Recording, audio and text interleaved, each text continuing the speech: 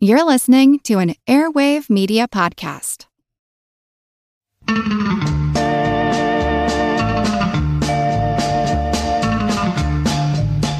We're going to do this Ego Fest a little different. Usually I save the thanking of people until the end of the show, but hey, why don't we go ahead and do that first, just to show all these nice folks just how much I appreciate them.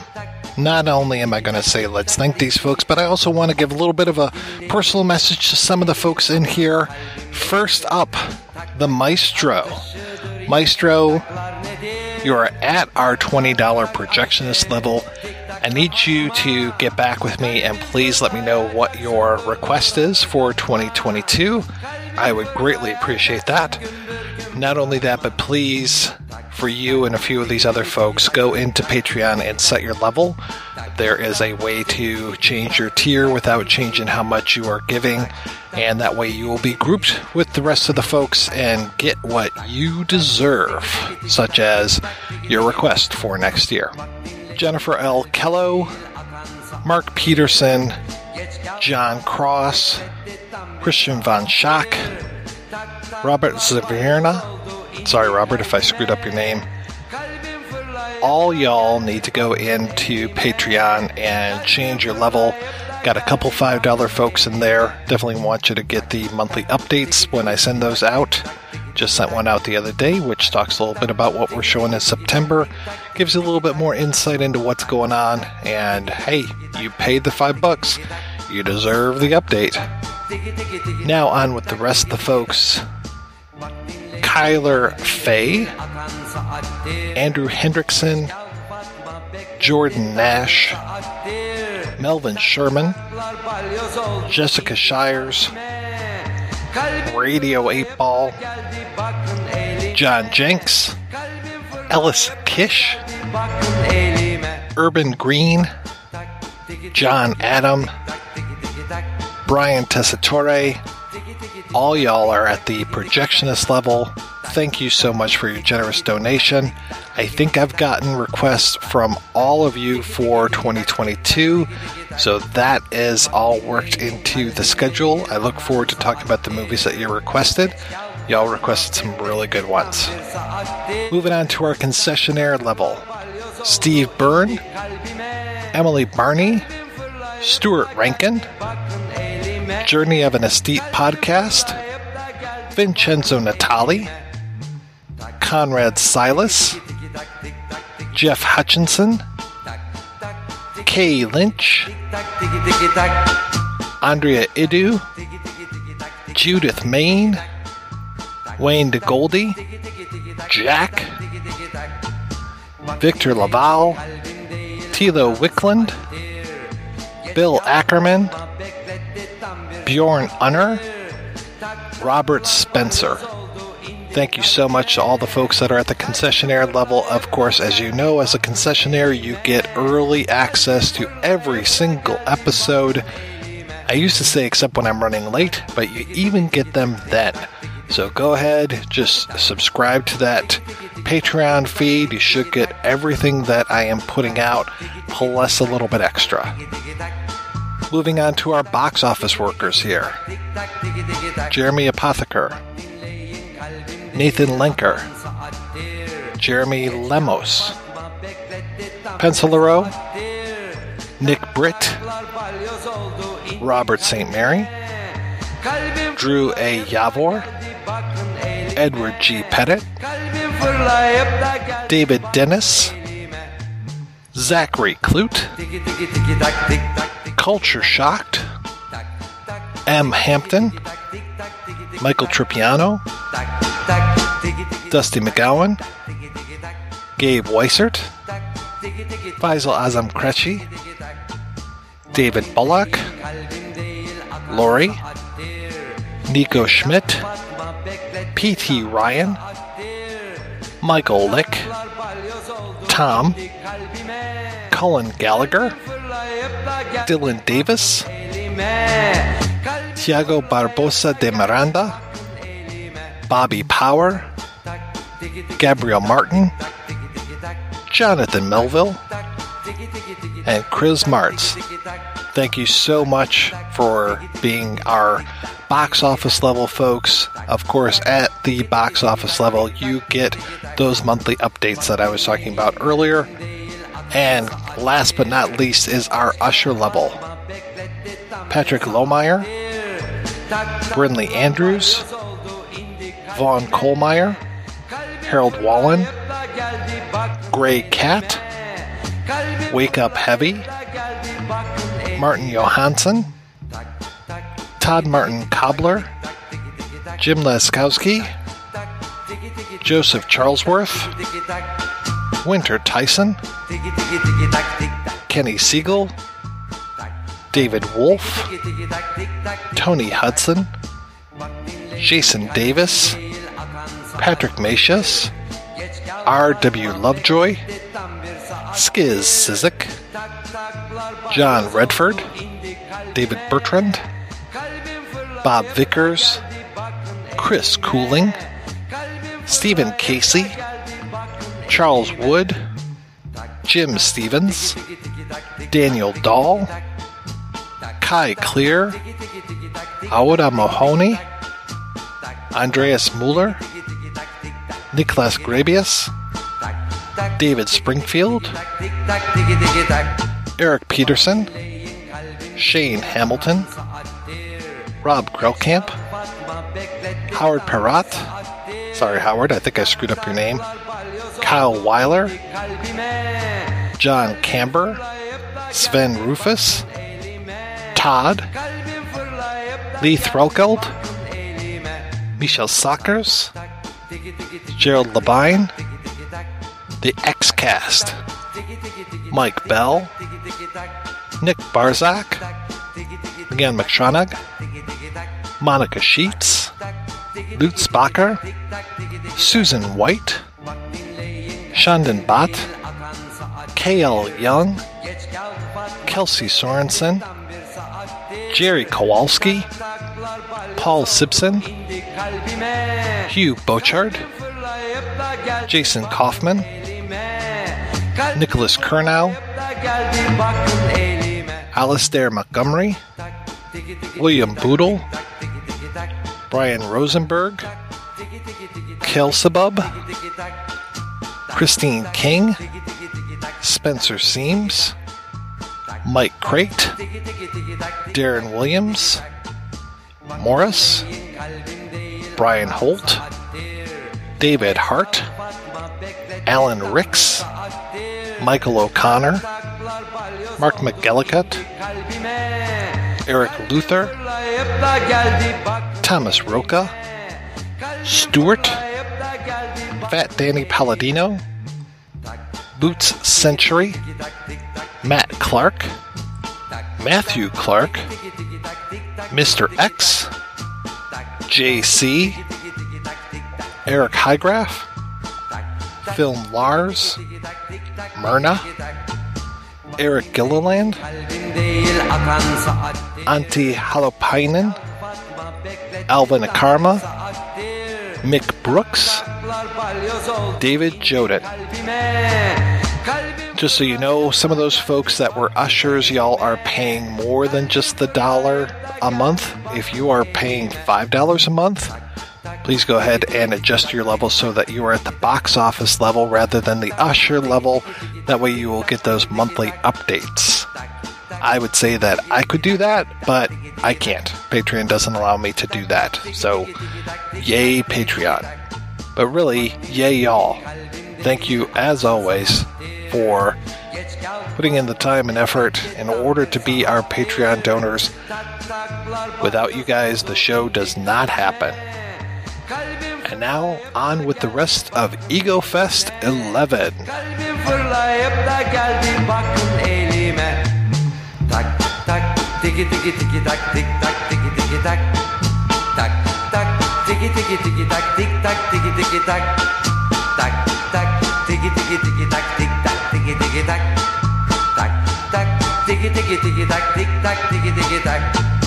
Bak dinleyin, kalbim değil akan saattir.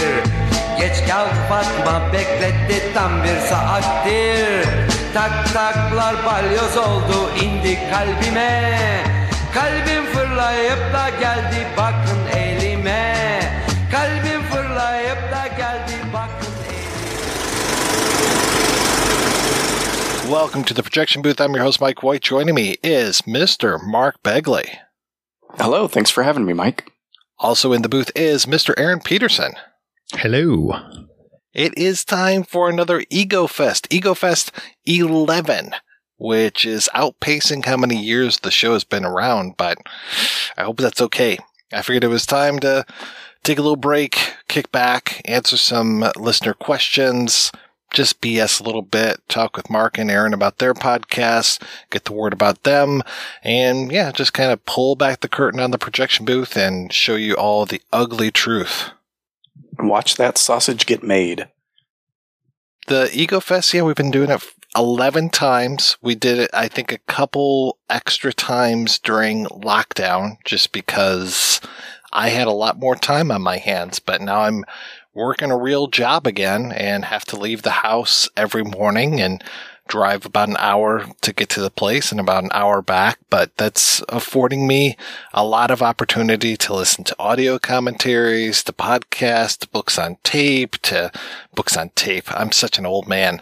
To books on Audible.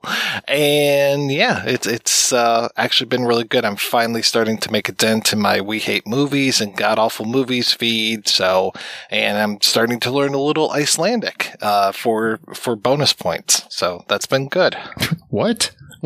Why are you? Who is sitting around going, I need to learn Icelandic? Well, I'm going to Iceland in a couple Okay, weeks, well, then I guess that makes sense. I'll just shut up and go in the corner. At least say, like, do you speak English? I think everybody in Iceland speaks English, but, you know, I just want to be nice. And I'd take a little break from Mandarin right now, so I'll get back to it.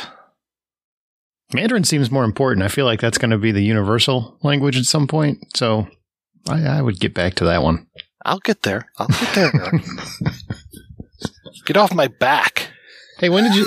So you've wanted at some point you were doing this podcast and you were just like, you know what, this just show needs more me. I just need to talk about me some more. Well, I try not to talk about me during episodes too much. I think every once in a while I'll throw like what I think might be an amusing story into the mix, but for the most part, I try not to talk about me that much.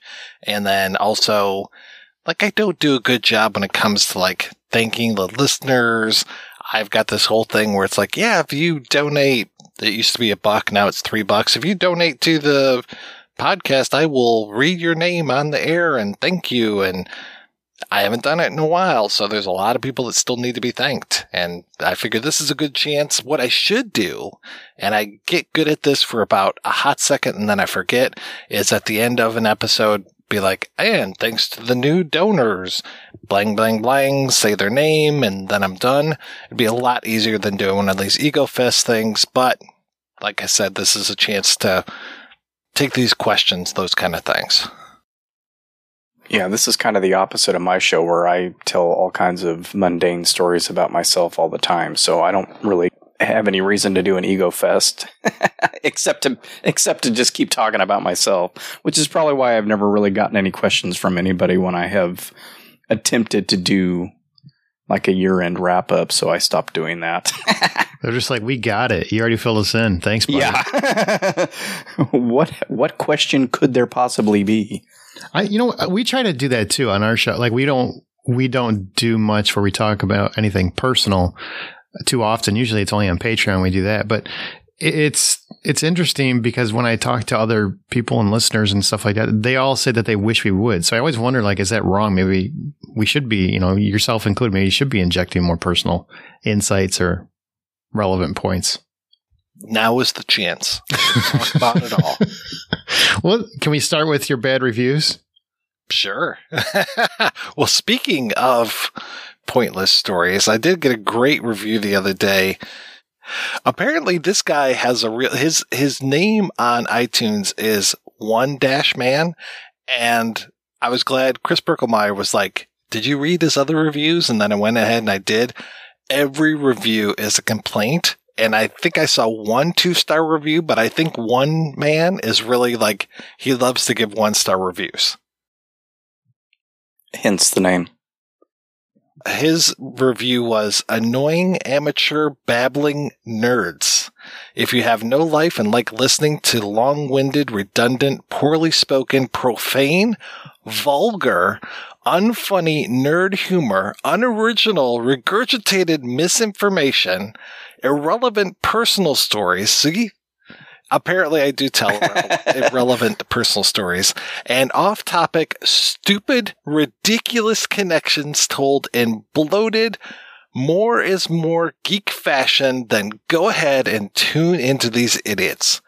But if you are yourself a fan of such movies and want to know more about their making, certainly do not ever make the mistake of listening to this junk.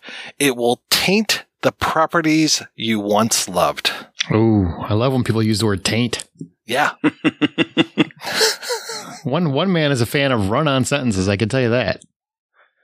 I wish that they would have a way to say, like, this episode prompted this review, because every once in a while it's like I can kind of figure out, like, oh, well, this must have come from this. Like, I got a lot of negative reviews after we did Falling Down, and it was just a lot of... I was on that episode. Was it me? Yeah, was it a problem? It was a lot of like Red Hat people who are just like, what are you doing?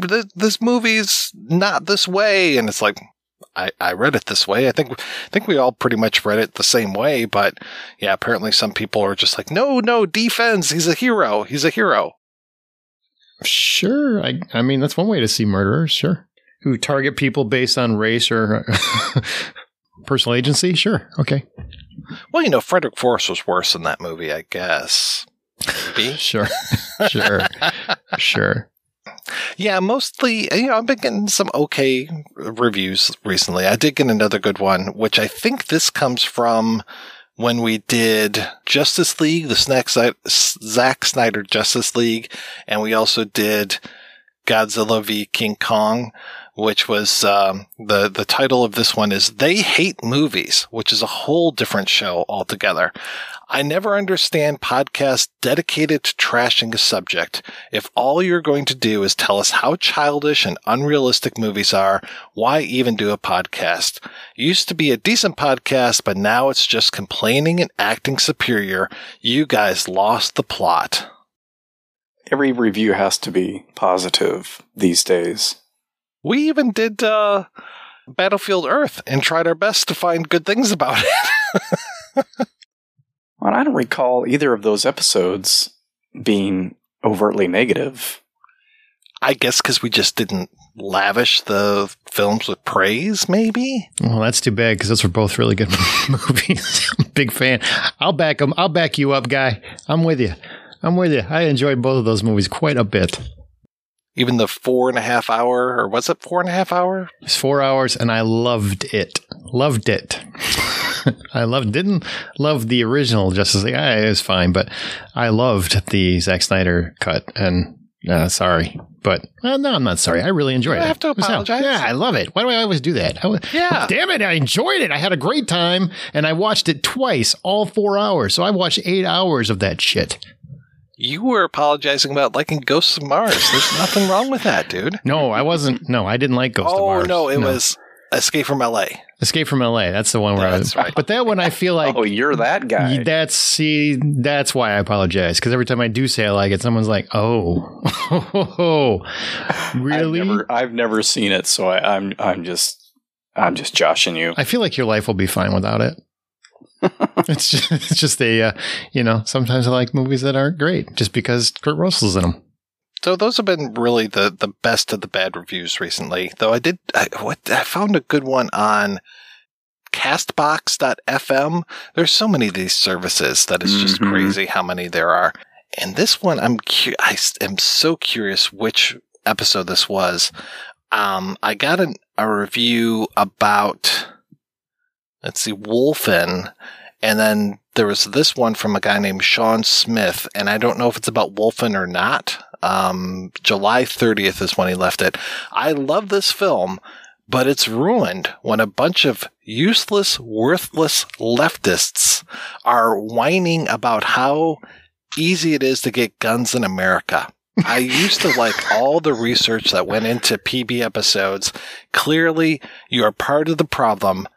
Brace yourself. It's going to get a whole lot worse for you leftists. Ooh. Oh, I feel this is awkward. I'm an independent. Should I just leave? I don't know. I don't want to mess anything up. I love the veiled threat. And right? That's wonderful. It was terrific. What film are you talking about? Say the film, because I don't know. It's not like attached to the movie, which is weird. It could be any number of episodes. There are so many. Apparently, you talk about guns in every episode. I didn't know that. Yeah. And by the way, Guns, they're not that guns. hard to get. So, I mean, it's not like it's a falsehood or anything. Well, at least you get reviews, so count yourself lucky in that regard. All right. Even if they are weird, veiled threats and stuff. What's the phrase? No review is a bad review. I'm sure that doesn't really work in this world. When they can 1-star you to death into oblivion. That's true. That's true. At least they're not threatening you or anything. Not really. Count yourself lucky there. Do you want to move on to questions from listeners? These are questions from Twitter. Well, this first one's a question from Twitter, yeah. Yeah, okay, the first one. Yeah. I believe I know who asked this question, actually. Oh, my. Have you ever had to abandon an episode, replace a co-host, and re-record all over because it just went horribly wrong?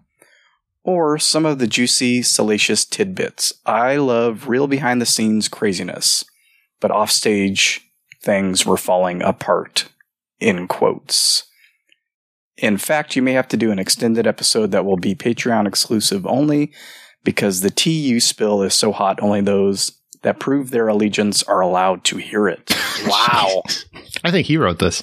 Spicy. He's like, I'm going to get those Patreon subscribers up. Closest I got to that was when Justin and I went our separate ways, and I had recorded... I think I recorded my side of... I know for sure we recorded the interview with Uwe Boll for the Auschwitz episode. And then this was back when our stuff was very, very scripted. Somehow I had all of what Justin had said in the episode. And so I just used RoboHost to read out everything that Justin had said. And then I did my thing. So that's as close to that. And then we have had times where technical difficulties had fucked up stuff so badly that we had to re-record. I think that only happened, knock on wood, maybe once or twice. I think for sure once, and luckily the people that were on the episode were like, yeah, no problem. And we did it again. And I know for sure I've had instances where it's been you're 20 minutes into things and you go, oh shit, my computer shut down and I don't have a backup of this or whatever. And that has happened before.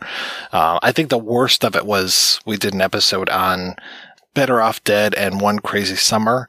And that one took me a year to put out because I had so many technical difficulties. My power kept going out.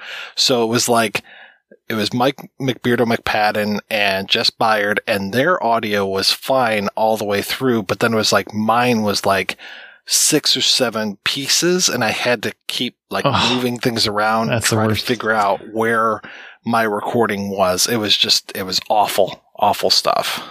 You ever had an interview where it go bad, and then you're just I can't use this because that guy just sucked, or it just didn't work out, or it was just not interesting? I mean, you don't have to name them. I'm just saying, does it ever happen? Well, I've had 2 interviews technically go bad. The first time Vincenzo Natali was on the show, we talked for, probably an hour and a half. And then when I looked at the recording, the first hour was blank and the last half hour had audio on it. It was all one file, but for whatever reason, the first part of it was completely fucked up. And then I interviewed Stephen E. D'Souza, and he told me, oh my God, his origin story for how he got involved in Hollywood is amazing. And he tells me this whole huge story. And then at one point, his line cut out and it fucked up the recording so much that I just lost the first whole thing. So then he called me back. We started to pick up the recording again.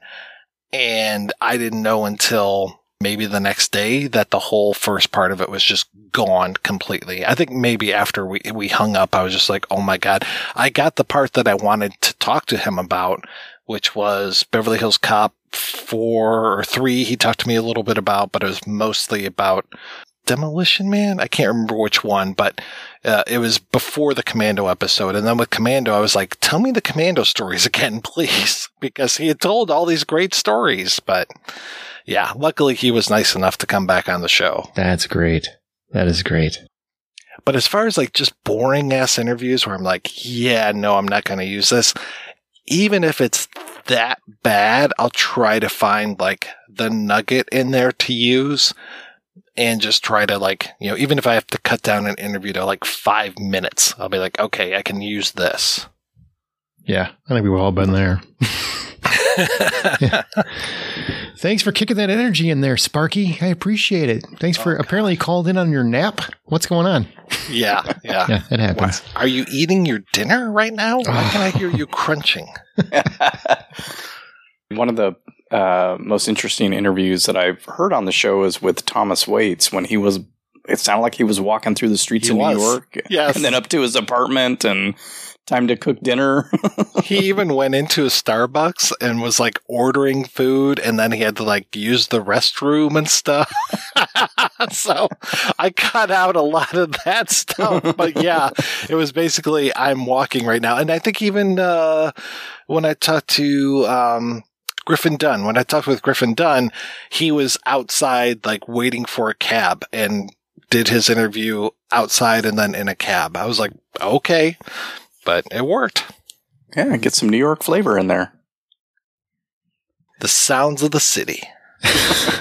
Well, the next question comes from Cullen Gallagher, who wants to know, are there any instances of your opinion of a movie drastically changing during recording with a co-host or special guest? For instance, maybe Escape from LA. That's what he said. I think my opinion of Escape from LA is pretty much the same, but when we did the episode on Eyes Wide Shut, I really hated that movie coming into it. Like, I had only seen it the one time at the theater.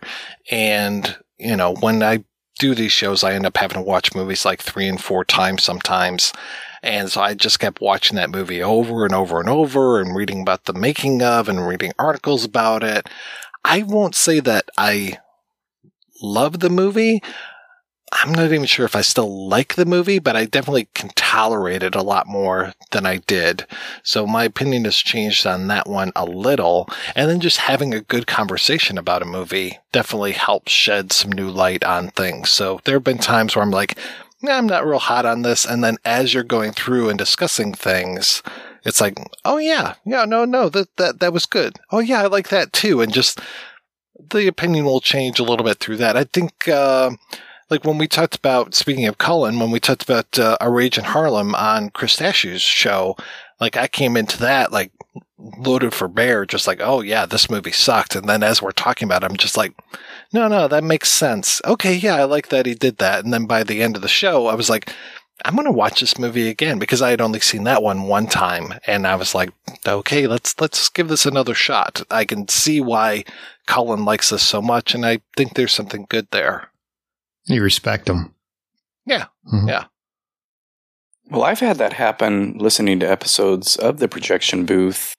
2 I can think of off the top of my head with Motel Hell and Fade to Black, which are 2 movies that didn't really work for me the first time I watched them. Listened to the episode, got some information that kind of clarified some things, went back and rewatched them, and enjoyed them more having that information. So, yeah, that can be nice. I don't love either one of those movies just yet, but I wouldn't be against watching either of them again either, so. Well, that's one thing I definitely try to do is like shed, if I can find those stories and shed some light on things like the Enemy Mine episode when I was talking with the filmmakers behind that, and they're like, oh yeah, well, we're supposed to start with a flashback and we're supposed to start at where the movie basically ends, or like right before the very end part of it.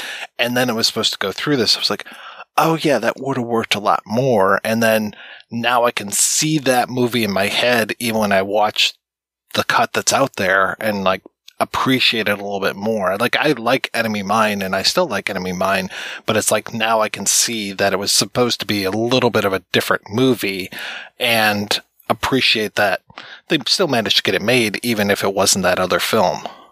Yeah, I had that happen with Disturbing Behavior. Do you remember that movie, Disturbing Behavior? It was like almost like a CW sci-fi flip. And I didn't really like the original. But if you watch the deleted scene, like, it's one of those DVDs that's just packed with tons of extra footage and extra scenes. If you watch all that, you watch it going, this could have been a good movie. I don't understand why none of this is in the movie, because I would have really liked the movie if it was. Yeah, I have such a strong feeling about seeing deleted scenes and trying to figure out where they might go. But yeah, there are certain movies where it's just like, well, I sure am glad they kept that out. And then others where, to your point, it's like, why the hell did they keep this out? This would have made everything so much better. Mm-hmm.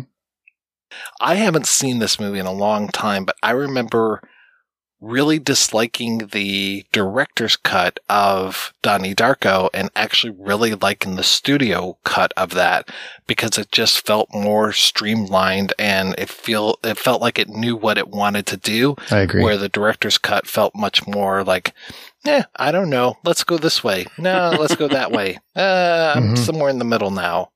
Yeah, the director's cut of that one is very dreamlike in that way, and I was not a fan of that either. Who's going to read Melvin Sherman's question? I had joked with you, Mike, that I would read this verbatim, or whoever read it should read it verbatim, but I think I'm going to stop at that first sentence there, because I don't want to... I mean, you get it, I think. Is that okay? I'm going to try to help interpret what Melvin is saying, because I'm not exactly sure what it is either, but we can work through this together. Good luck with this. Okay, I'll read the first sentence, and I'll let you have a crack at that second one. Okay, and this next question is from Melvin Sherman, and I believe this is a Patreon question. Can you not let people wait that long to get a request? Gonna just stop there. All right, so the second part is, seriously, was like Ko-Fi, I would no problem. I'm not sure what that second part of it means. So Melvin and I, Melvin's great. He is a Patreon donor.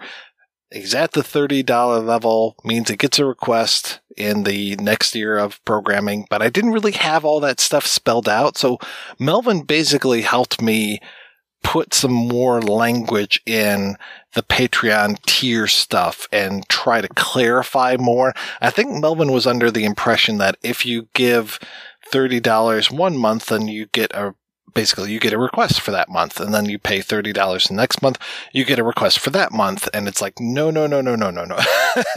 Like, that's, you would be taking up 25% of every month would be dedicated to your requests.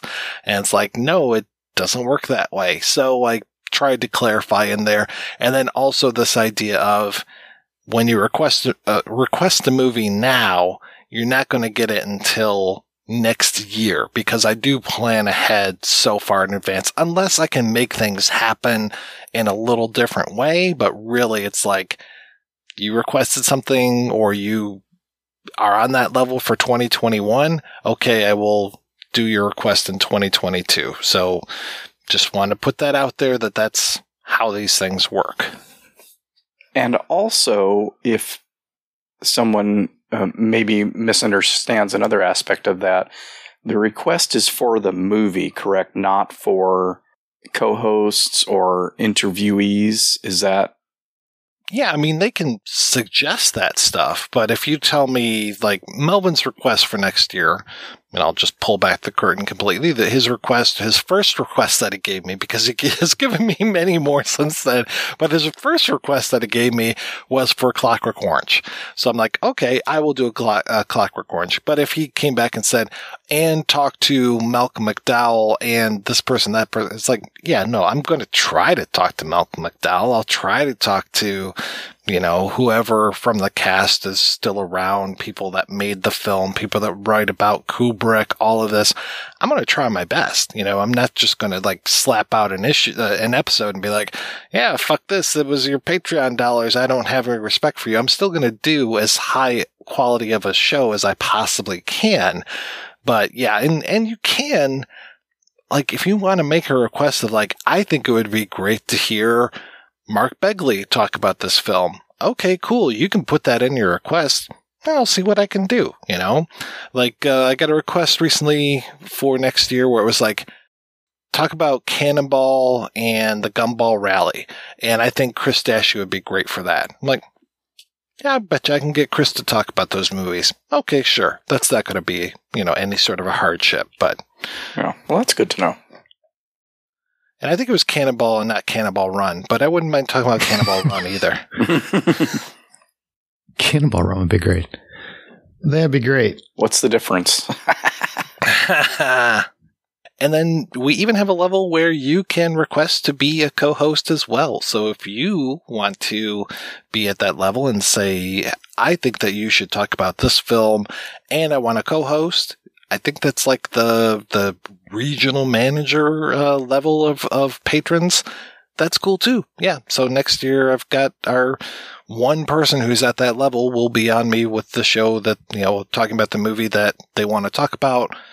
And we should be good. Hopefully they can actually speak in public and have, decent audio equipment, those kind of things. But, we'll work all that stuff out over the next 6 months. I hope they pause like crazy. I just hope they just take a moment to think thoughtful things. That's what I pray for you, because those are the best. That's what truncate silence is for. Yeah, I use it all the time. How many, speaking of that level, I believe I've heard at least one of those episodes with a Patreon guest. Mm-hmm. How many have happened in the past? One. That was when John Adam was on, when we talked about Old Boy.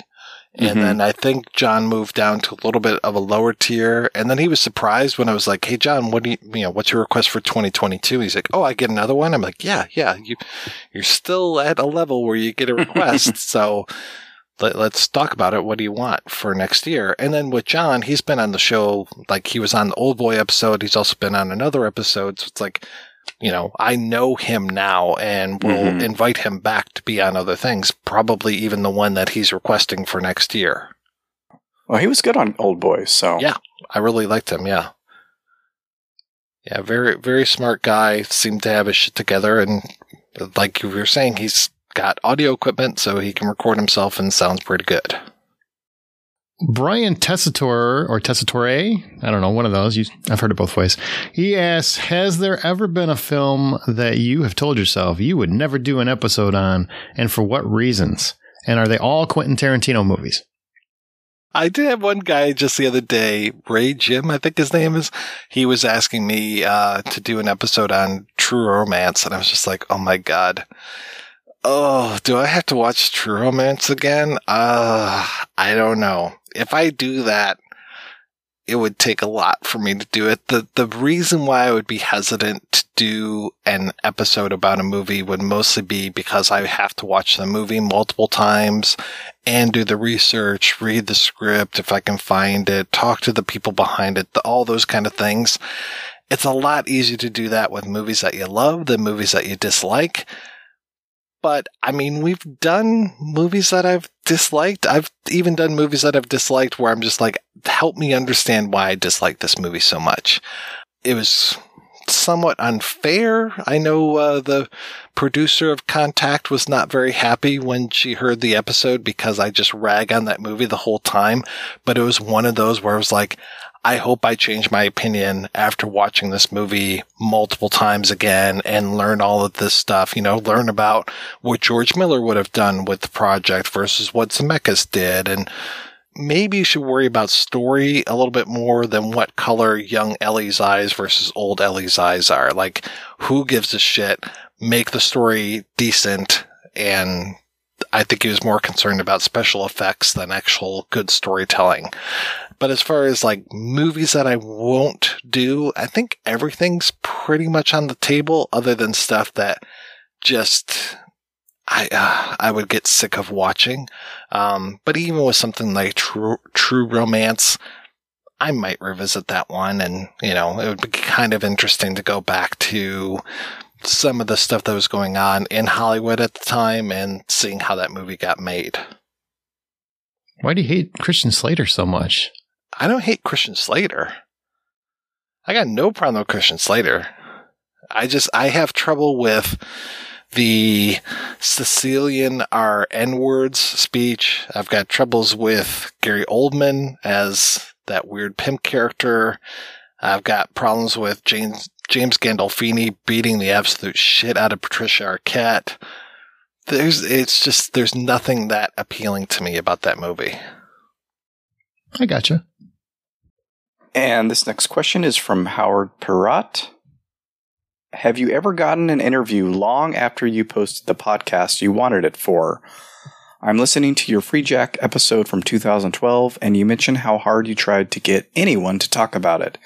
Did any of your targets ever get back to you? Mick told me no. I'm just... Listen, babe. Right. That was my Mick Jagger.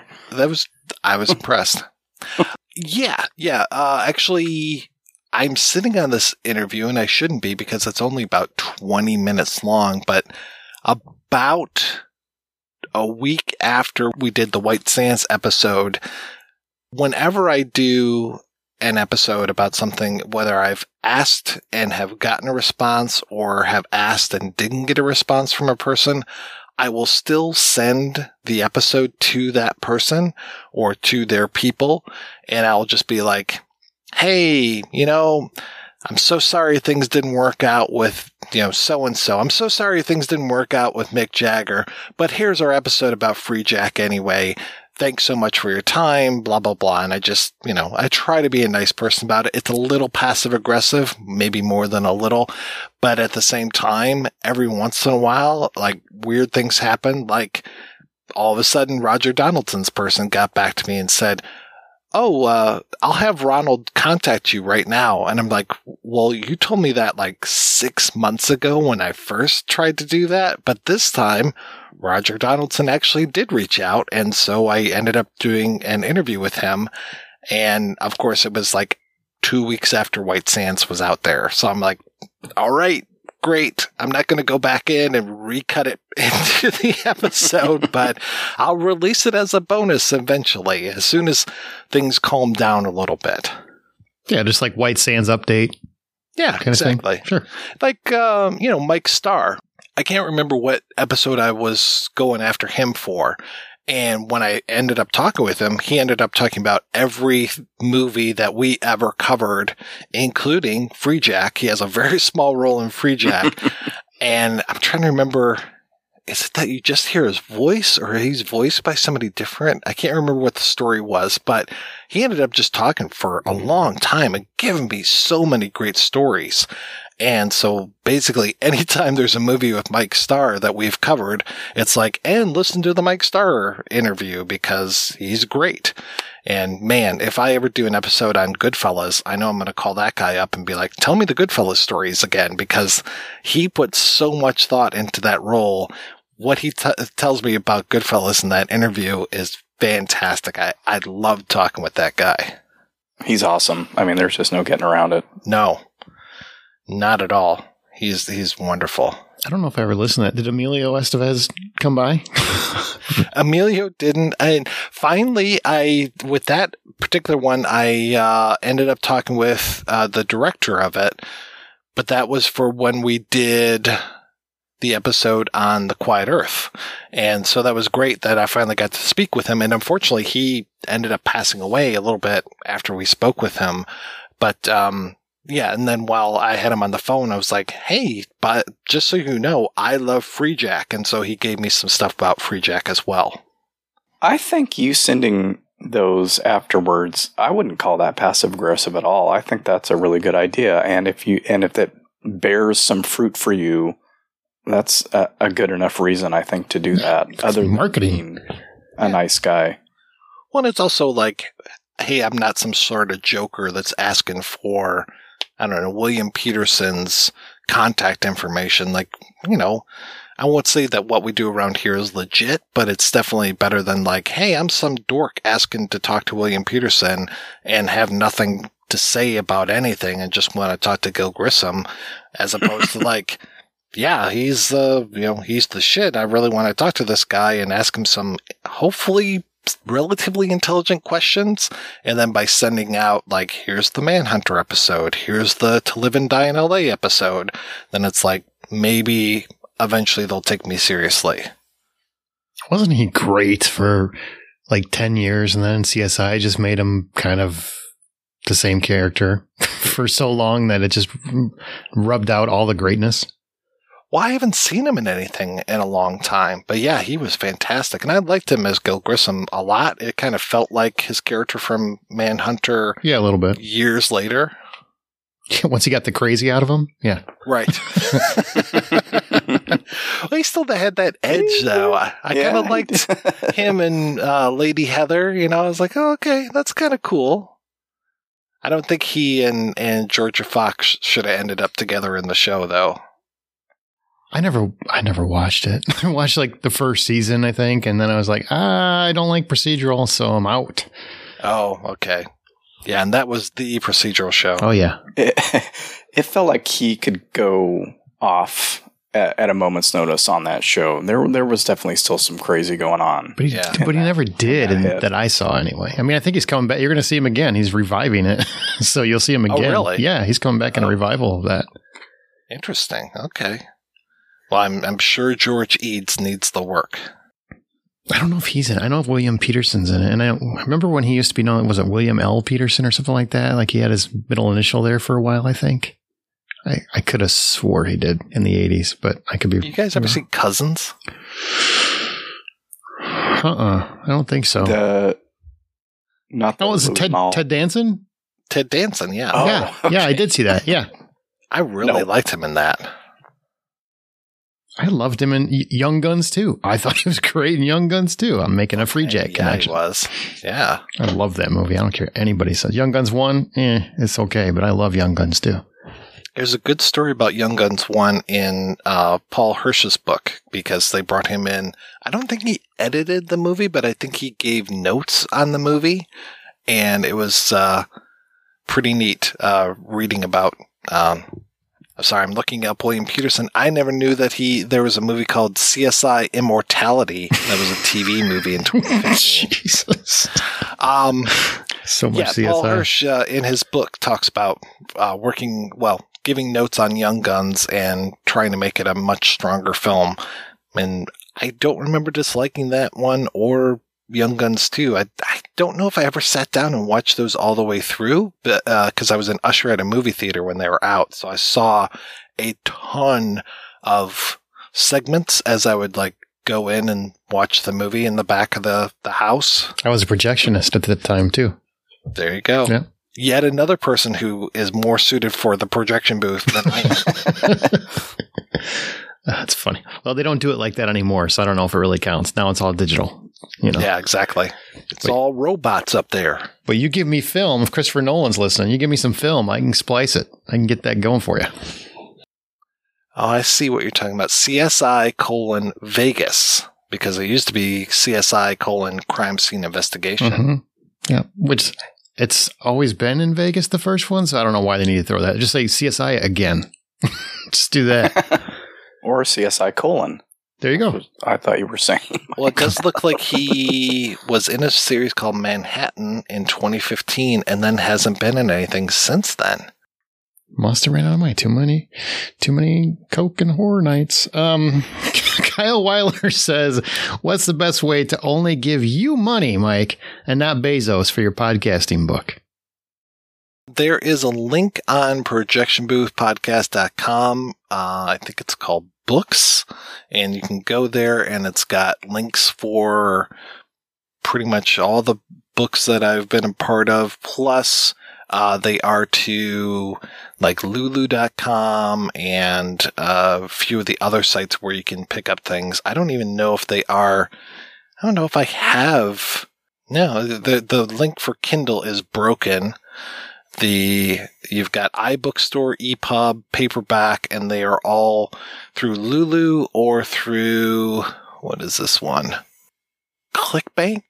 So, yeah, ClickBank. So, no money going to Bezos those ways. So, just go to projectionboothpodcast.com and click on Books, which is in the main navigation, and you will get there. Okay, next question is from Daniel Dahl. Once an episode is published, have any interview subjects ever contacted you with feedback about the episode and the opinions therein? Garrett Brown from the Shining episode, the inventor of the Steadicam, he contacted me and did not like the way that I edited him. We were talking earlier about truncate silence. Garrett used a lot of silences when he was speaking, and so I really tightened him up quite a bit, which I found also like shaves years off of people's voices. I don't know if eventually I'll start to pause more as I get older, but I found like with him and with Sid Haig, if I truncated silence quite a bit, it made them sound a little bit more spry. He did not like how I treated his audio. But as far as content, I got a very scathing email from Jeff Werner, the director of Die Laughing, who did not like how we talked about Die Laughing in the Die Laughing episode, which is sad because I still really like that film. We were kind of like poking fun at some of the weirdness in that movie. I mean, it's a movie about a monkey that knows like nuclear codes and contacts singer-songwriter Robbie Benson, who's eventually in a battle of the bands. What? You gotta have some sort of sense of humor when you're talking about a movie like that. Makes me want to die laughing right now. There you go. It's right in the title. I still love the story that I contacted Bud Cort about being on the episode because he was in the movie, and his publicist or his person got back to me with a 2-word response, which was nobody did. Okay. Yeah. Ouch. It took me a while to figure it out. Ouch. And, Daniel Dahl also says, he added on his question, do you have any guilty pleasure movies, palate cleansers, or the like, or is there no such thing for you? Yeah, I think I've talked about this before. I don't really get too guilty about stuff that I like. I used to use the phrase guilty pleasures like crazy, but now I'm proud of all my pleasures. There are movies that are bad that I still enjoy. I suppose those might be considered guilty pleasures, but yeah, there's nothing too guilty about what I like. I mean, when I say about my favorite movie is Black Shampoo, I mean, I can't take myself too seriously, right? I see that. And honestly, I've never understood. I mean, granted, I'm the guy who just apologized for Escape from LA, but that's because it was critically reviled. That's the only reason. And by people who watched it as well. Guilty pleasure indicates that you should feel bad for liking it. I don't think anybody should feel bad if you enjoy a movie. If everybody else hates it and you like it, good. Then you're a party of one. Cool. You're standing out in a crowd. That's what I say. As far as palate cleansers, I mean, there's a lot of movies that I just watch as, let's call them comfort watches, where it's like, yeah, I'll put this on. Mm-hmm.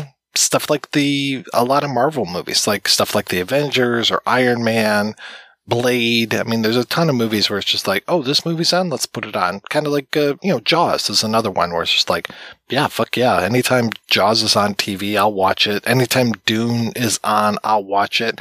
And with stuff like Dune, I mean, Dune, Lord of the Rings, there are certain movies where it's just like, I will watch them, once a month or every 2 months or whatever. It's just like, I'm in the mood to, throw on Fellowship of the Ring this weekend. All right, well, we might as well do Two Towers as well and just continue on.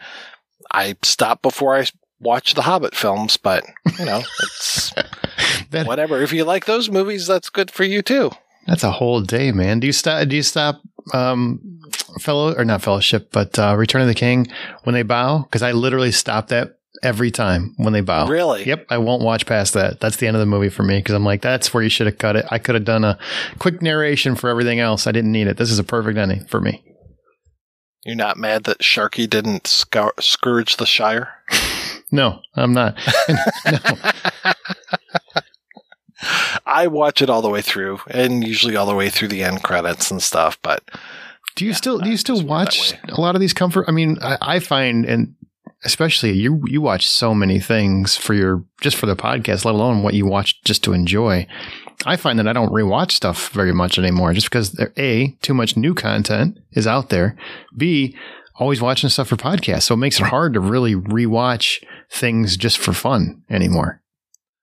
Well, let's say, too, when it comes to familiar films that I can watch, in quotes, those while I'm also doing audio editing. So it's kind of like wallpaper a little bit, where it's like familiar, comforting. I see Gollum. I'm just like, okay, this is cool. I'll stop every once in a while and watch a little bit of the movie, and then I'll go back to audio editing. Yeah, there's a lot of weekends where it's just like, okay, I've got, like, Mark will tell you when it comes to Sabata, it's like, okay, yeah, I've got 7 Sabata films I need to watch. And I tried to space those out where it was like, Monday, Wednesday, Friday, and then 2 on Saturday and another one on Sunday. It's like, okay, yeah, it was still a lot of stuff. And then there were other movies I don't need to watch for like Chris's show and some other things. But there occasionally are weekends where it's like, okay, yeah, I have time where I can just put something on that I enjoy and just not think about, the next program that I'm doing. Here's a question. I'm just going to cut in and I'm going to ask it anyway because I love the question. I think it's great. Mark Begley wants to know, Mike, why are you so smug? Am I such smug? A good reading. That was such a good reading of that.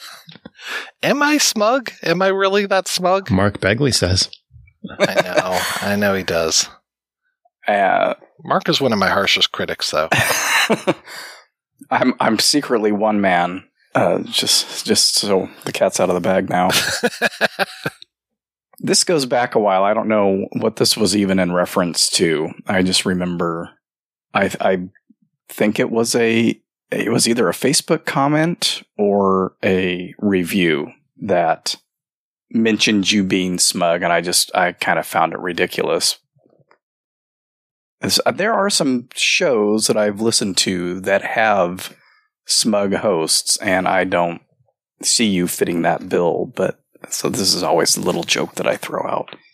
If anything, I think I might get too self-deprecating sometimes, but I mean, this is the only time where I get to indulge myself, right? Is like here on an Ego Fest. I try not to indulge myself too much other times. I mean, I think you of all people have seen me edit, and I think that I edit myself the harshest of all the people that are on the show. Like, I will take some of those personal stories. I will just take those and cut them completely out, where it's like, nope, that doesn't need to be here. So try not to be too smug, and I try not to be too self-indulgent. Yeah, and you always cut out the laughter. I always cut out the laughter. Always that, what I describe as my personal horsey laughter just goes on the cutting room floor. And everyone else's laughter as well, Mike. I get that. I have a horrible laugh. I often find that many times people will interpret smugness when someone is talking about a movie that they really, really love and they're talking about it negatively. And I think oftentimes that perception can be that that's smugness. Now, the shows that you like to listen to, like the hate movie, I don't like shows like that. I'm just not a fan of things that just hate on things. It's just not for me. But if you're talking about something, you're talking about it critically and you're explaining why you don't like something and you're doing it in a way that's constructive, I like that.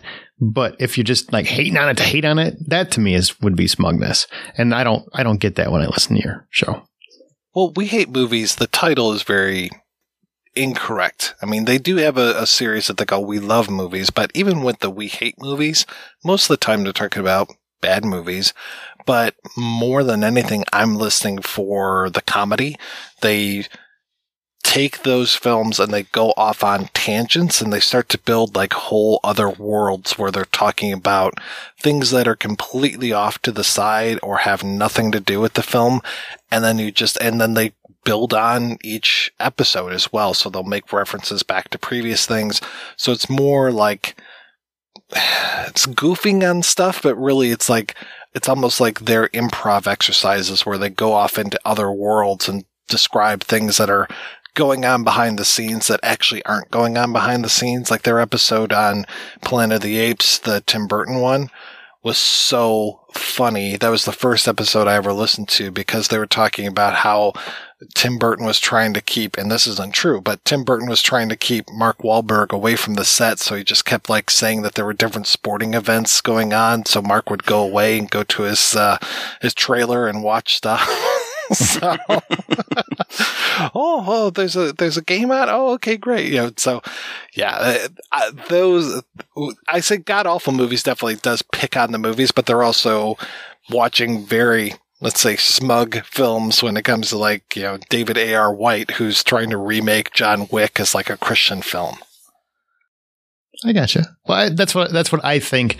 It's just the concept is it's not for me personally, but yeah, that's fine. But I think that's people who listen to your show might interpret. That's just an opinion of an opinion that they might interpret that because it's something that they might love. And they're like, well, he doesn't like it. Why are you being so smug about you?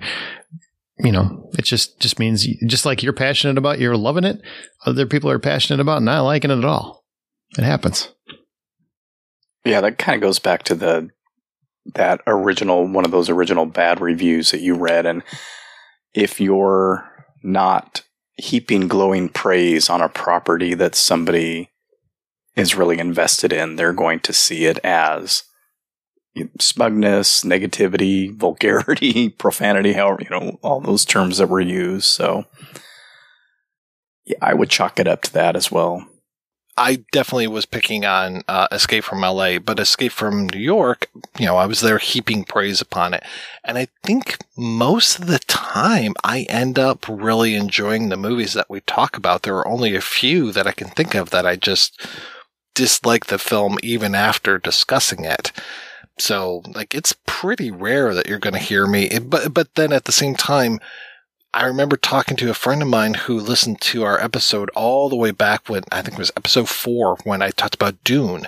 And it was like, boy, you really don't like Dune, do you? And I was like, what the hell are you talking about? I love Dune. It's like, well, that's not the impression I got from the episode. I was like, well, what are you talking about? And then I remembered, I was like, oh yeah, well, we talk about some of the flaws that are in Dune because it was kind of a cursed project and, Lynch isn't happy with it. Not a lot of people that worked on it were happy with it. And that's because there were weird things to it. And especially when it comes to the theatrical cut where you're just like, well, it's missing this, and this, which would make it a much better movie. And I'm like, okay, maybe they took me critiquing it as being criticism and harshness. And I'm like, but yeah, I'm more than anything, I'm just trying to point out how things are, why they are the way that they are. Which is the point of the show, right? That's what I thought. That and to taint your favorite properties. Taint. Next question is from Stuart Rankin. Is this a relative of the Rankin and Bass folks? Possibly. Distant. Now that things are returning to normal, have you seen increased downloads and in listening metrics, or has that stayed pretty steady over the course of the pandemic? I wish I could answer that question because I get a little obsessive about numbers sometimes. That's why I do these are the top 10 listened to episodes for last year. These are the bottom 10 episodes, and just use the numbers in that way. Things have been really effed up because, one, PodTrack was not working correctly, or I didn't have it hooked up correctly for a little bit. I think PodTrack is giving me the most accurate numbers, and that's just a service for folks that don't know. It's just a service that basically you put like a URL in front of the download URL, so it tracks whoever clicks on stuff, whoever listens to things, and that goes across all platforms. There's another service called Chartable, which does similar, but that really shows you where you're at in terms of ranking on things like the iTunes chart, which is interesting. And it's like, oh, cool, I'm number 1 in Israel this week, or whatever. But I will say that this year is really kind of effed up because I was being hosted by Spreaker for the last 5 years, and then switched over to a service called Megaphone just recently. So people have probably noticed there's a new intro. Like, I don't have the Christopher Media intro anymore. I now have the Airplay Media intro. And that's because I'm now on a network, a podcast network, though they're brand new. So they're trying to build up. And so once I switched over to Megaphone, my numbers definitely took a dip, but at the same time, I don't know if that was content related because, you've got episodes like Escape from New York and Assault on Precinct 13 or The Blues Brothers, and those were pulling in big numbers, Empire Strikes Back. And then I do a month on Spaghetti Westerns, and obviously that's not getting nearly as many downloads or a lot of the films that were requests for this year. So like Eternity in a Day, it was a great movie, but we didn't get a lot of listeners to that particular episode. And that was the episode where I made the switch from one to another.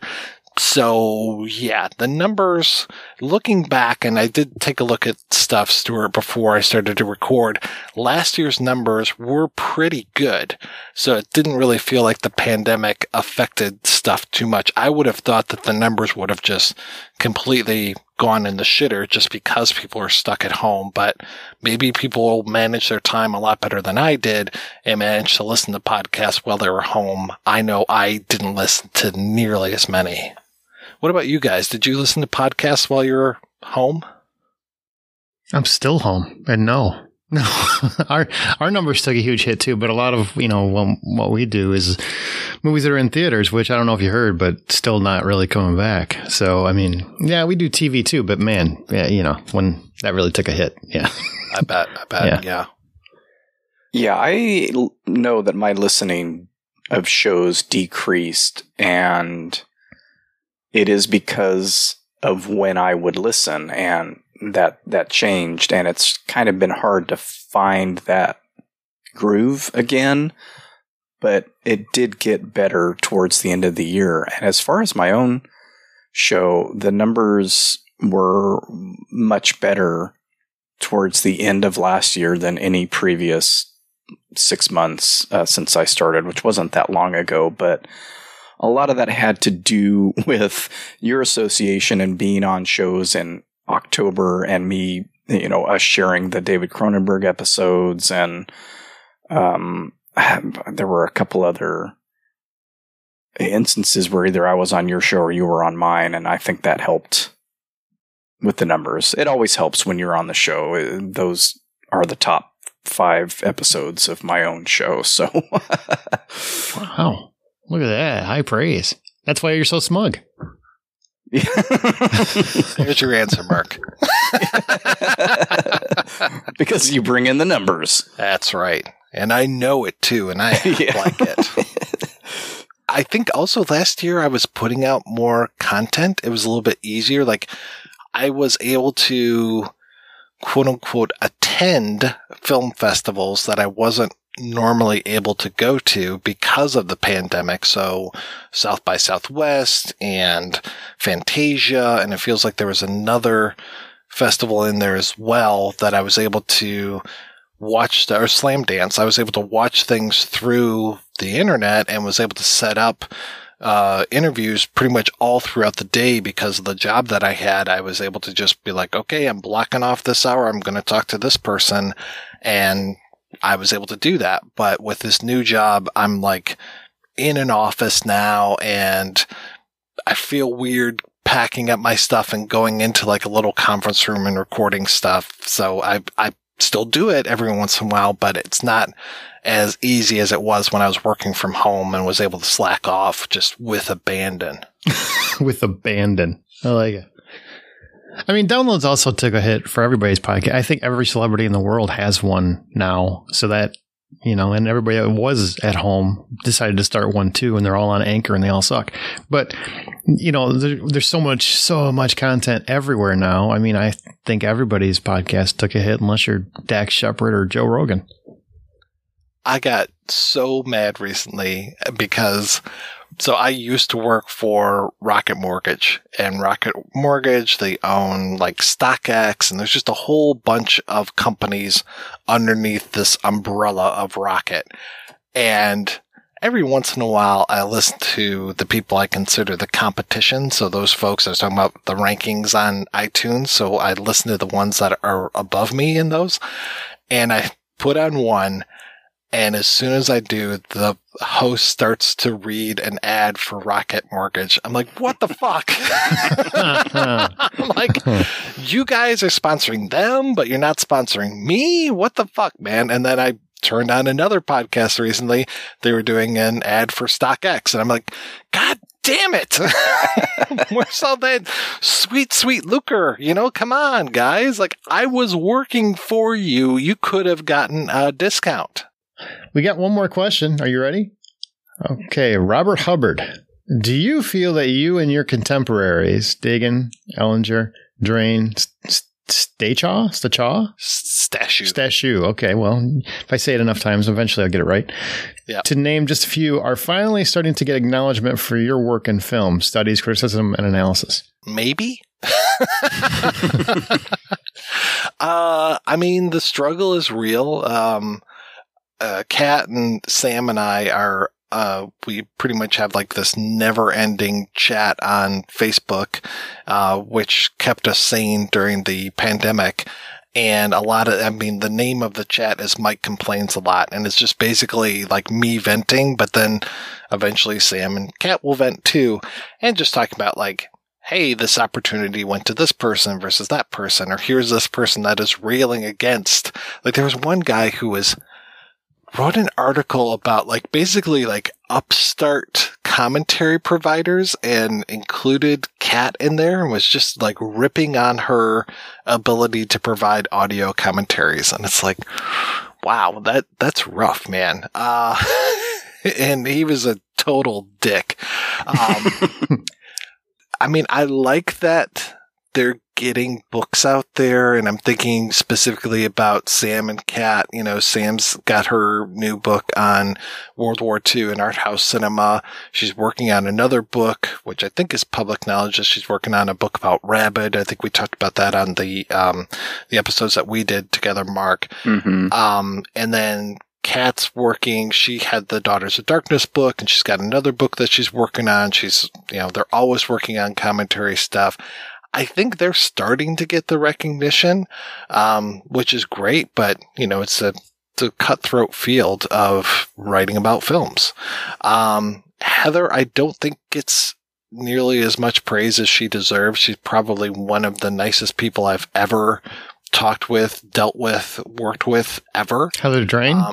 Yeah. Love her. Yeah, right? Yep. She's fantastic. Mm-hmm. And she's one of these people that would give you the shirt off your back. You know, she's just amazing to talk with and just always so positive about stuff. Chris, I don't know if he's necessarily like, if he is thinking that he wants to get into that type of field of like doing commentaries and stuff. I think he was very happy that we're on this new Kolchak release that's coming out. I think if he could, he would definitely do that. But I'm not sure. I know he's got projects that he's working on where his name will hopefully get out there a little bit more. Can't talk about those right now, but yeah, I think definitely Kat and Sam are starting to get the acknowledgement they deserve. I hope that Heather gets a lot more. And then Chris, fuck him. Oh, sorry. Shoot, I did it again. I snorted on the Sabata episode. Yes, you did, but I cut it out for you. That I understand cutting out. Even though Heather told you it was okay, I still cut it out. So I just wanted to say, too, one thing that none of the questions really brought about was that I am working on the 2022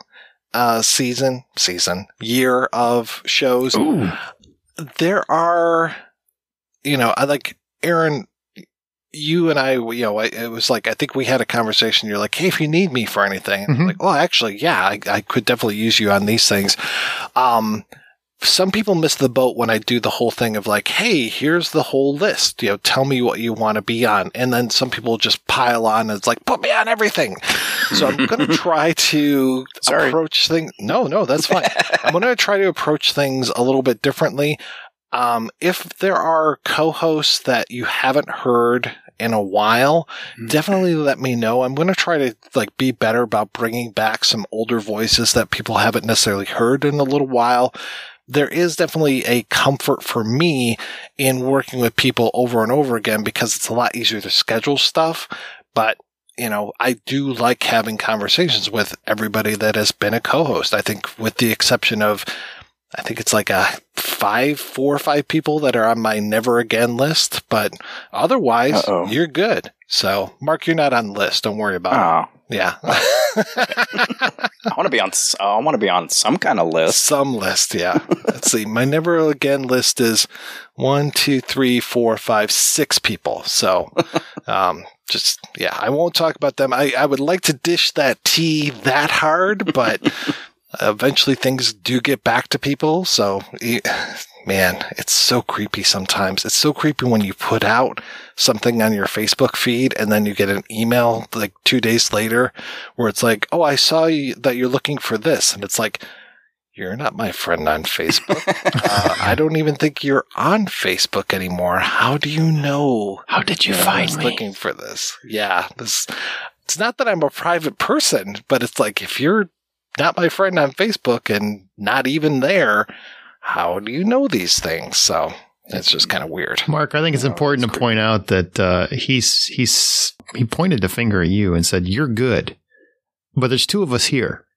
I'm not quite sure how to read that. I mean, he made sure to single you out when there's 2 of us here. Like, Mark, you're not on the list. Don't worry about it. Aaron, how's it going? That's what I got. Aaron, your name isn't on the list either. I don't believe you anymore. There's another Aaron on this list, but it's not you. Is there really? Does he spell it wrong? Does he spell it like... They spell it wrong. A-R-O-N? No, he's Aaron. I think this might have been the guy that was on the Elvira episode. Oh. So I've got him. I've got 2 people that have stood me up multiple times. That's awful. So eventually I say never again. I've got one guy who just tried to take over the entire conversation and wouldn't even let me get a word in edgewise when we recorded, which is a real pain in the ass. I mean, I try to give people a lot of latitude, and if people are having a great conversation, I'm here to listen, but at times it's like, hey, this is my show. I'd like to talk about something eventually. Let's see. I've got one person that said, and all of those little pause words so much that editing them was a complete pain in the ass. So I said, I don't want them back. It's a nightmare. And then I can't remember what this last person, what their offense was. I should probably have both name and offense next to them. So, but, I've got that so I don't make that mistake again. Well, I think that's a great idea to ask people to send in suggestions for for people that haven't been heard in a while, I may even have a few for you. Where do they send them? Send them to mike@projection-booth.com, or you can find me on Facebook at facebook.com/projection booth, or it might be the projection booth, or even on Twitter at ProBoothCast on Twitter. I'm even doing the Instagram thing these days. I guess all the kids love that Instagram stuff. It's the hip new app. Yes. I suck at social media. I just suck at it. I've even made 2 TikToks for the podcast. Did that get traction? I keep thinking about it. Does it get traction? It got a lot of plays, but I don't know how much of that turned into listeners. Huh. Interesting. Yeah. And I've started following somebody on Twitter who seems to repost anytime somebody asks for for podcast suggestions.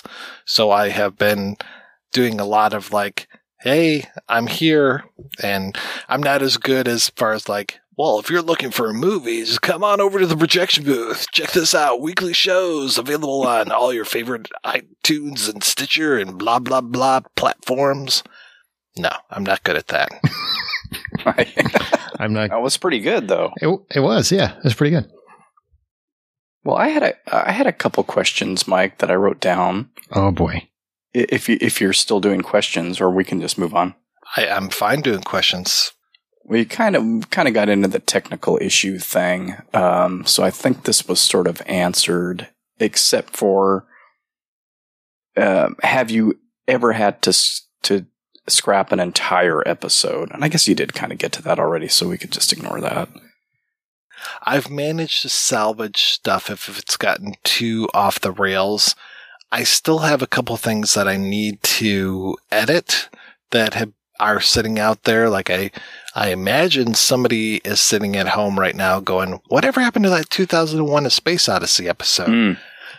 I recorded it. I got all the interviews, but I think I said on one of these like monthly updates that I do for the Patreon folks, $5 and up, that Cheap Justin gave me all of his interviews for it, and there's like 13 hours worth of interviews at least. Boy. Just the interview with one of the 2 main lead actors is 5.5 hours. 2 hours of that is 2001 A Space Odyssey. The rest of it I will not subject you folks to, and also I know that Justin transcribed that, and it's available now through Shock Cinema Magazine, so you can pick that up as the magazine interview. But yeah, these 2.5 hours talking about 2001, and he's one of, God, there has to be 10, if not more, interviews. So wow, yeah. So it's going to be a lot for me to edit that. So it's going to be one of these where I need to start like setting aside time every week just to edit, one part of it as I go along. So it'll be massive when it eventually hits. So this will probably usurp the Conan episode as the longest? Possibly, yeah. Wow, that was like 7 hours, wasn't it? It was, yeah. Well, Justin and I were actually talking about doing a 24-hour podcast about 2001. He's like, you and I, we can talk for at least 4 hours about this. I was like, yeah, probably can. He's like, plus all the interviews. And I was like, holy shit. Yep. So that was supposed to kick off 2020, I think. I think that was. And then eventually just shit happened and we didn't end up doing it. So if I told you I don't like 2001, is that going to make me get kicked off here completely? No, okay, not at all. That's good. It's absolutely fine. Fucking boring movie. It's a boring dry film. Yes, it is. I appreciate it and I respect it, kind of like you were talking about earlier. But as an experience, I just don't enjoy it. Except for the opening. I think the opening's pretty cool. If I were to pick one Kubrick to talk about that I absolutely love, it would be The Killing, because I just love that film. But I haven't had the cojones to do an episode on that yet. Well, that kind of brings up the last thing I'll ask you. What's one of your favorite movies that you still haven't done an episode for? Like all-time favorite movies. Yeah, as far as all-time favorites, probably, I mentioned Goodfellas earlier. That's definitely one. The Killing might be another one. I've hit almost all of my blaxploitation favorites. Actually, I haven't done one on The Human Tornado. That would be great to talk about. Yeah, there's a couple others that I'll have to think about. But yeah, it's like sometimes when it comes to favorite films, it's like I have to think of a way to talk about things a little differently or try to, especially if it's a favorite film that is a popular film. You've got people out there doing, the Star Wars Minute, the Goodfella Minute, all these kind of things where it's like, okay, these guys are hardcore, but doing an episode on Empire Strikes Back gave me a little bit of pause. Doing an episode on Blade Runner gave me pause. I liked Rob's take on it where it was like, can we do an episode about Blade Runner and say stuff that hasn't been said before? That's hard to do. Yeah. It's hard to do. Oh, yeah. Let's talk about that narration. Right. So I was glad we talked with William Sanderson about that movie, and it's like, oh, he's not typically a guy that shows up in a lot of these things. I wanted to talk about talk to M.M. Walsh for it as well, but unfortunately he didn't come through for an interview. And I also wanted to talk to him about White Sands, but unfortunately he is busy as well. So more power to that guy. He's still out there acting his ass off. Good for him. Yeah. He's no spring chicken either. Yeah, I'm often surprised that he is still around when I see him in things. So that I'm glad he is, but I always think he is one of the actors that has passed recently. I will tell you that there have been a couple episodes that never got made based upon the availability of interview subjects. I'm kicking myself right now. I can't remember the names of a few people that I was lined up to interview. There was one guy, I spoke with him via email on Monday.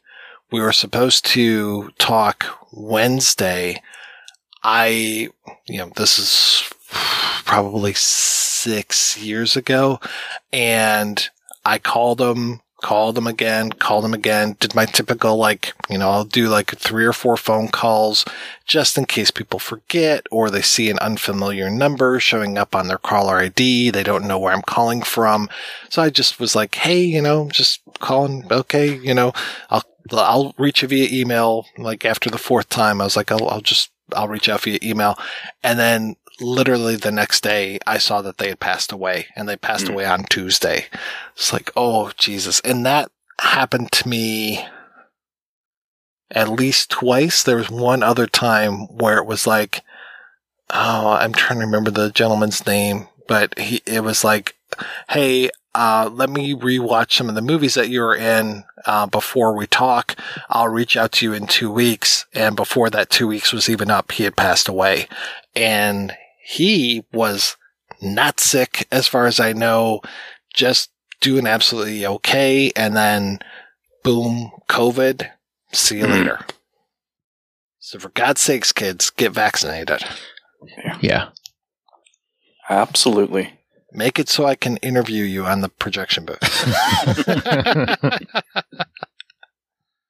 Have you or guest hosts ever gotten into a heated argument during an episode? I can't recall ever hearing one on the show. Like a real argument, not where, well, we had some fun banter. No, like you were secretly wanting to punch that person in the face. Have you ever listened to the last Action Hero episodes? No. Oh, you can hear me lose my mind on those episodes. I was on an episode of one of Chris's shows, and I'm trying to remember if it was which show it was, but it was something. He's got a friend who is a contrarian who just, whatever you say, he will say the opposite, and he defends it to the point where he can't even see that you might have an opinion about something. Basically, you are wrong. That it's one of those, oh, that's a very interesting point that you have there. No, none of that. It's, you're wrong. That's not correct. I don't know, The Last Jedi is the best movie ever made. You know, one of those type of things. Like, really? It's the best movie ever made? There's no better movies than that. There were times where I was messaging Chris on the side going, I just want to hang up. I just want to hang up right now. This person doesn't want to hear anything that I have to say. They're taking over the entire conversation. Let me just go. So I was getting very, very angry with stuff like that. And I can't remember what episode that was, but it was definitely more of a mainstream. It might have been one of these newer Star Wars films, but I can't even recall. But yeah, definitely, if you want to hear me lose my mind, listen to the Last Action Hero episodes, and there were 2 of them. So, okay. Yep. And it just gets worse the second time around. Oh, no. I'll put that on the list for this week. Yeah, poor Sam from The Gentleman's Guide was our 3rd on that, and I felt so bad for him, because it must have been like your parents are fighting or something. Make it end. Just make it end. Right. I know you're not a fan of like Tarantino, but is there any point where you plan on covering a Tarantino movie? Not Pulp Fiction. I mean, like one of his actual directorial efforts. He directed that movie. True Romance? No, he didn't. Tony Scott directed that. Right. No, you said Pulp Fiction. Oh, I'm sorry. I'm sorry. I meant True Romance. No problem. Well, edit me because I'm stupid. Yeah, there's nothing of his that has like leapt out at me like, oh my God, I have to cover this. I mean, I've just been so nonplussed by his stuff over the last 20 some years. It's just like, okay, I mean, what am I going to say about Django Unchained or Inglourious Bastards? Or, I mean, I guess I could talk about like alternative history type of stuff when it comes to that, but it feels like there are probably smarter, better people than I am to write about those things.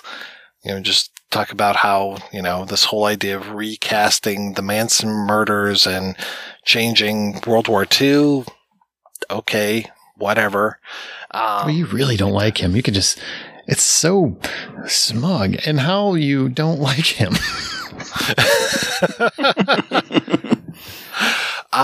I guess one of these days I'd love to have Andrew Rausch on to talk about My Best Friend's Birthday, because he wrote a fantastic book about it, and I would like to talk to him more about that film on air.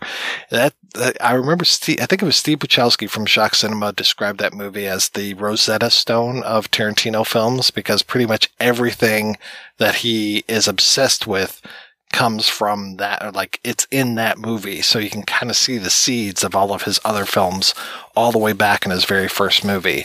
And if I ever did an episode on True Romance, I would have to talk about that film too, because I mean, it's basically like the rough draft of True Romance. Okay. Are there any of his films you like? I love Reservoir Dogs. Okay. Absolutely love that movie. I used to, and I haven't seen it in a long time, but I used to really like Natural Born Killers. I mean, the rest of them have just kind of left me cold. Fair enough. I was just asking. You can ask whatever you want, Aaron. I'm not going to get mad at you. Thanks, Dad. Thanks, Dad. So, how about you just cover the whole DCEU? How about that? I think that would just be stellar. Well, I started with Superman. I guess I can go on from there. And to talk about Batman Returns. Yeah, I don't know where I would go from there. They don't either. That's the funny thing. At least nobody's asking me to cover Aquaman, you know? Oh, man. But, like, seriously, when he's like, permission to come on board, how do you not just melt? You know what I mean? You can hate that movie all you want, and I get there's plenty of things to not like about it. But in the same token, that's the first time, in my opinion, Aquaman has ever been cool. Ever. I mean, he used to be a joke. He used to be the punchline for, Entourage? Yeah. For good reason. I used to watch Man from Atlantis. I knew that Patrick Duffy wasn't very cool in that show. Patrick Duffy's, I think he's only been cool in what, Grey's Anatomy? That's it. So, Aaron, for people that need more podcasts to listen to, can you tell me a little bit about your show, sir? I got several, but I'll highlight the big two, I guess. The Hollywood Outsider is the main one I do weekly, and that's every Wednesday, thehollywoodoutsider.com or on your favorite podcast app. And it's a very varied show. We touch on entertainment news and things that have our interest. We reviews as well. I'm an accredited film critic, but I don't talk about them like most film critics do. I try to approach things a little bit more even keel. I like films. Michael Bay to Wes Anderson, doesn't matter. I'll listen and watch anything.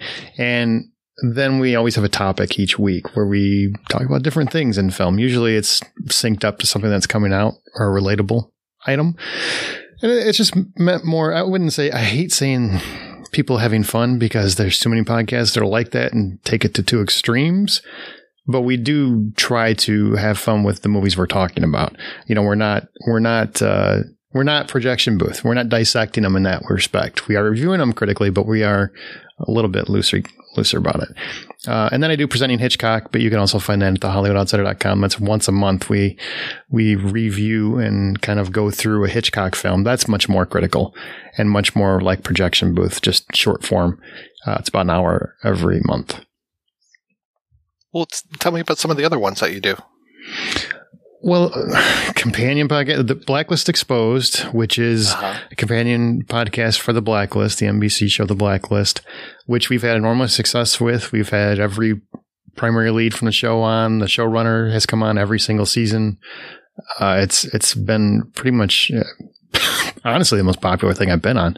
And then we do Beyond Westworld. Spader? What's that? Yeah, we were invited to the set. Shit. We actually went to the set. Yep. Holy cow, that's amazing. Yeah, that was surreal. That was very surreal. We were invited to the set, and we got to interview Spader. Megan Boone, we've met before. Here, I'll tell you a fun story for your podcast. So we were invited to the set. We got to interview all of them. We were part of their 100th episode, which was fantastic. We were the only independent people invited. Everybody else was like Hollywood Reporter, Variety, things like that. And here we are, a little podcast, and we got invited to this, which was just stellar. That's cool. And we were getting ready to leave, and Megan Boone, who is the female lead of the show, comes up to us. She's a wonderful person, always been nice to us. She's like, "Do you guys want to watch a scene get shot?" And we're like, "Yeah, we're here." Takes us behind the scenes, watches her film a scene, and the director that week was Andrew McCarthy. The Andrew McCarthy. He's also he's a director now. And obviously him and Spader are still friends. So in between setups and whatnot, he comes walking back and he sees us. We're sitting in the studio chairs and whatnot, just watching the scene go, which is just weird. And he comes up and he shakes her hand. He's like, "Hey, I'm Andrew." And all I said was, "Well, of course you are." And he just laughed. But it was one of those crazy moments where you're like, nobody's going to believe this story. Like nobody's going to believe it, but it was fantastic. So a lot of fun with that one. Nice. And also Beyond Westworld, where we were a companion for the Westworld show, but that's every couple of years for 8 or 10 episodes. It's much shorter. I used to do Smirk, but that just wrapped at 100 episodes, which was each episode is one of us hosts, there's 3 hosts, write an original short story, read it on the air, and then talk about whatever the topic was in that show. And that was Smirk. And that was a lot of fun. But we called it quits because it was hard to catch on. Yeah, I can see that. And where's the best place for people to keep up with all your stuff? Just thehollywoodoutsider.com, @BuyPopcorn on Twitter. Me directly is @Aaron Smirks on Twitter. And Mark, you got what, 5-6 shows that you're working on now? It feels that way sometimes only because I branch out and do different things. So I don't really have a set. I started out with a set idea with the knowledge that I was going to run out of those movies to talk about fairly quickly. Mm-hmm. But I guess the umbrella is horror movies, generally horror movies from the 70s and 80s when I was watching them as a kid. And so the first quote-unquote season were 5 or 6 movies that had a really big impact on me when I saw them back then, and that I would rent it all the time and became reacquainted with over the last 10 years or so.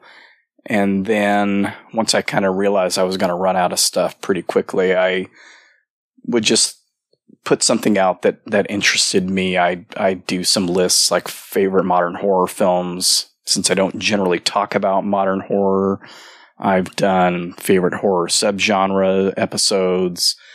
And then I started a little side show called Why Didn't I Rent This? Of movies that I used to see at the video store all the time and never took a chance on, and have since seen and really enjoyed. I'll have my daughter on to talk about movies that I really liked as a kid that she's now seen. And it's usually just me, but I've had a number of guests over the years, including yourself on quite a few episodes. And just recently having multiple guests on. Sam Deegan's been on. Chris has been on the show. And coming up, Sam, Chris, and then Heather Drain will be on episodes later on in the year. So it's a mixed bag, but fairly horror specific. But not always. I mean, Looking for Mr. Goodbar, we talked about, and you've been on the Taxi Driver episode, and there's been other odd movies that I've discussed. Where's the best place to keep up with you, sir? Well, I have a website, wakeupheavy.com. The show is on, or my host is SoundCloud, but of course it ports to most podcast providers. I am on Twitter, Facebook, and Instagram, all as @WakeUpHeavy. Very good branding. Yeah, see, it's easy. Yeah, I love it. Easy to remember, and I was able to, since it's such an odd phrase and a personal phrase, you can generally grab the the name for whatever social media or website I'm looking at. So, well, thank you, gentlemen, for being on the show. Thank you, everybody, for listening. Please head on over to the website projection-booth.com, where you can find out more about this episode. Once it eventually drops, might have to cut out the spicier bits for the regular folks at home and keep all the good bits for the Patreon folks. While you're over at the website, be sure to check out the Patreon link. Speaking of Patreon, make sure you give a donation if you can. Every donation that we get helps the Projection Booth take over the world.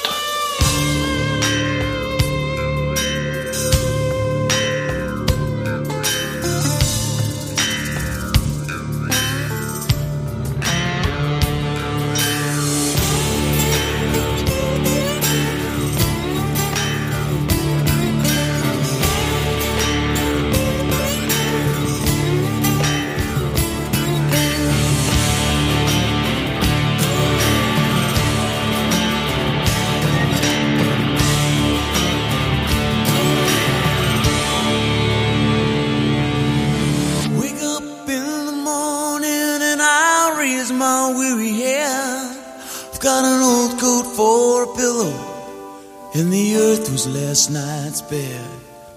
I don't know where I'm going, only God knows where I've been. I'm a devil on the run, a six-gun lover, a candle in the wind.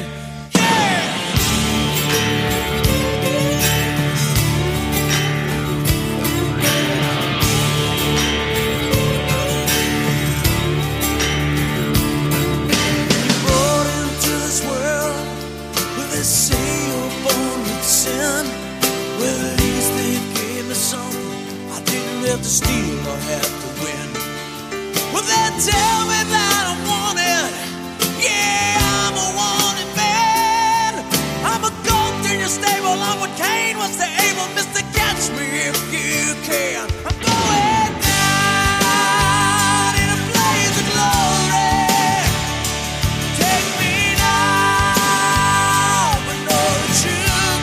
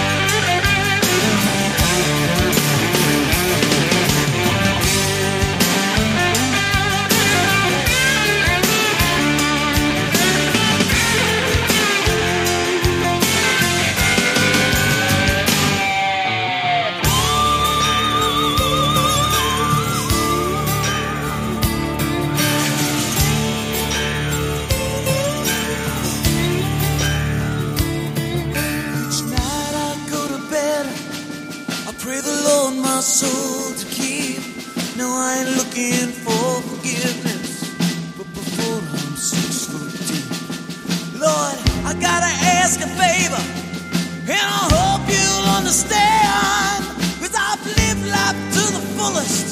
Let this boy die like a man, staring down a bullet. Let me make my final stand. Shot down in a blaze of glory. Take me down for the truth. I'm going out in a blaze of glory. Lord, I never drew first, but I drew first blood. I'm gonna shine. Call me up and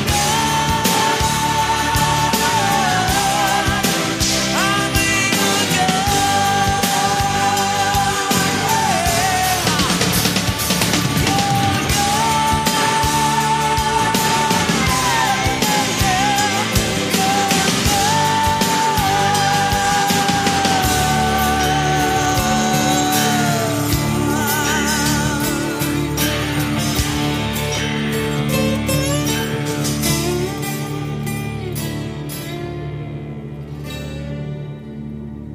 Made it to the end of this episode of The Projection Booth. And as the end credits roll, we wanted to thank you, the listening audience. Here at The Projection Booth podcast with Mike White, host extraordinaire, bang.